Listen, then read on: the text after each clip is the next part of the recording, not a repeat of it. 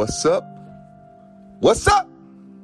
Good morning to you and happy Monday. Look, hope you had a great weekend. Hope you are ready to have a great Monday. Listen to me. Let's dominate this day together. I got some real simple encouragement for you. For those of you guys that have been following me and listening to me, you guys know that I have struggled before with depression and anxiety. I still go through anxiety. I still, have to make sure that my mental health is sharp, because mental health is real. We still have people, believe it or not, that think it's a game. They think that mental health is not real. And I want to be, very, honest and vulnerable with you guys. This past week, it was a struggle for me, and the crazy thing is I didn't pick up on, my mental health, kind of being off. And once I figured it out, I had to get myself up and I had to take care of me.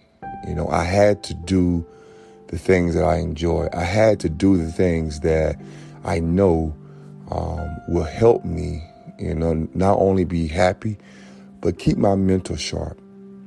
And this message for you guys today is simple. Get your behind up and take care of you.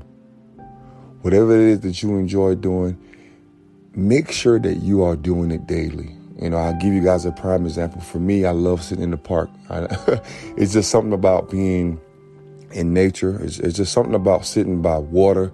It's just something about being outside that gives me a sense of happiness.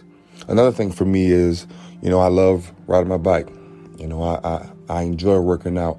And I want to encourage you guys. Listen to me now. I want to encourage you guys today to make sure that if you're not doing it every day, that at least you're doing something twice a week that you enjoy. Because I think your life depends on it. And I encourage you to get your friend, get your close family member, and make sure that they're taking care of themselves.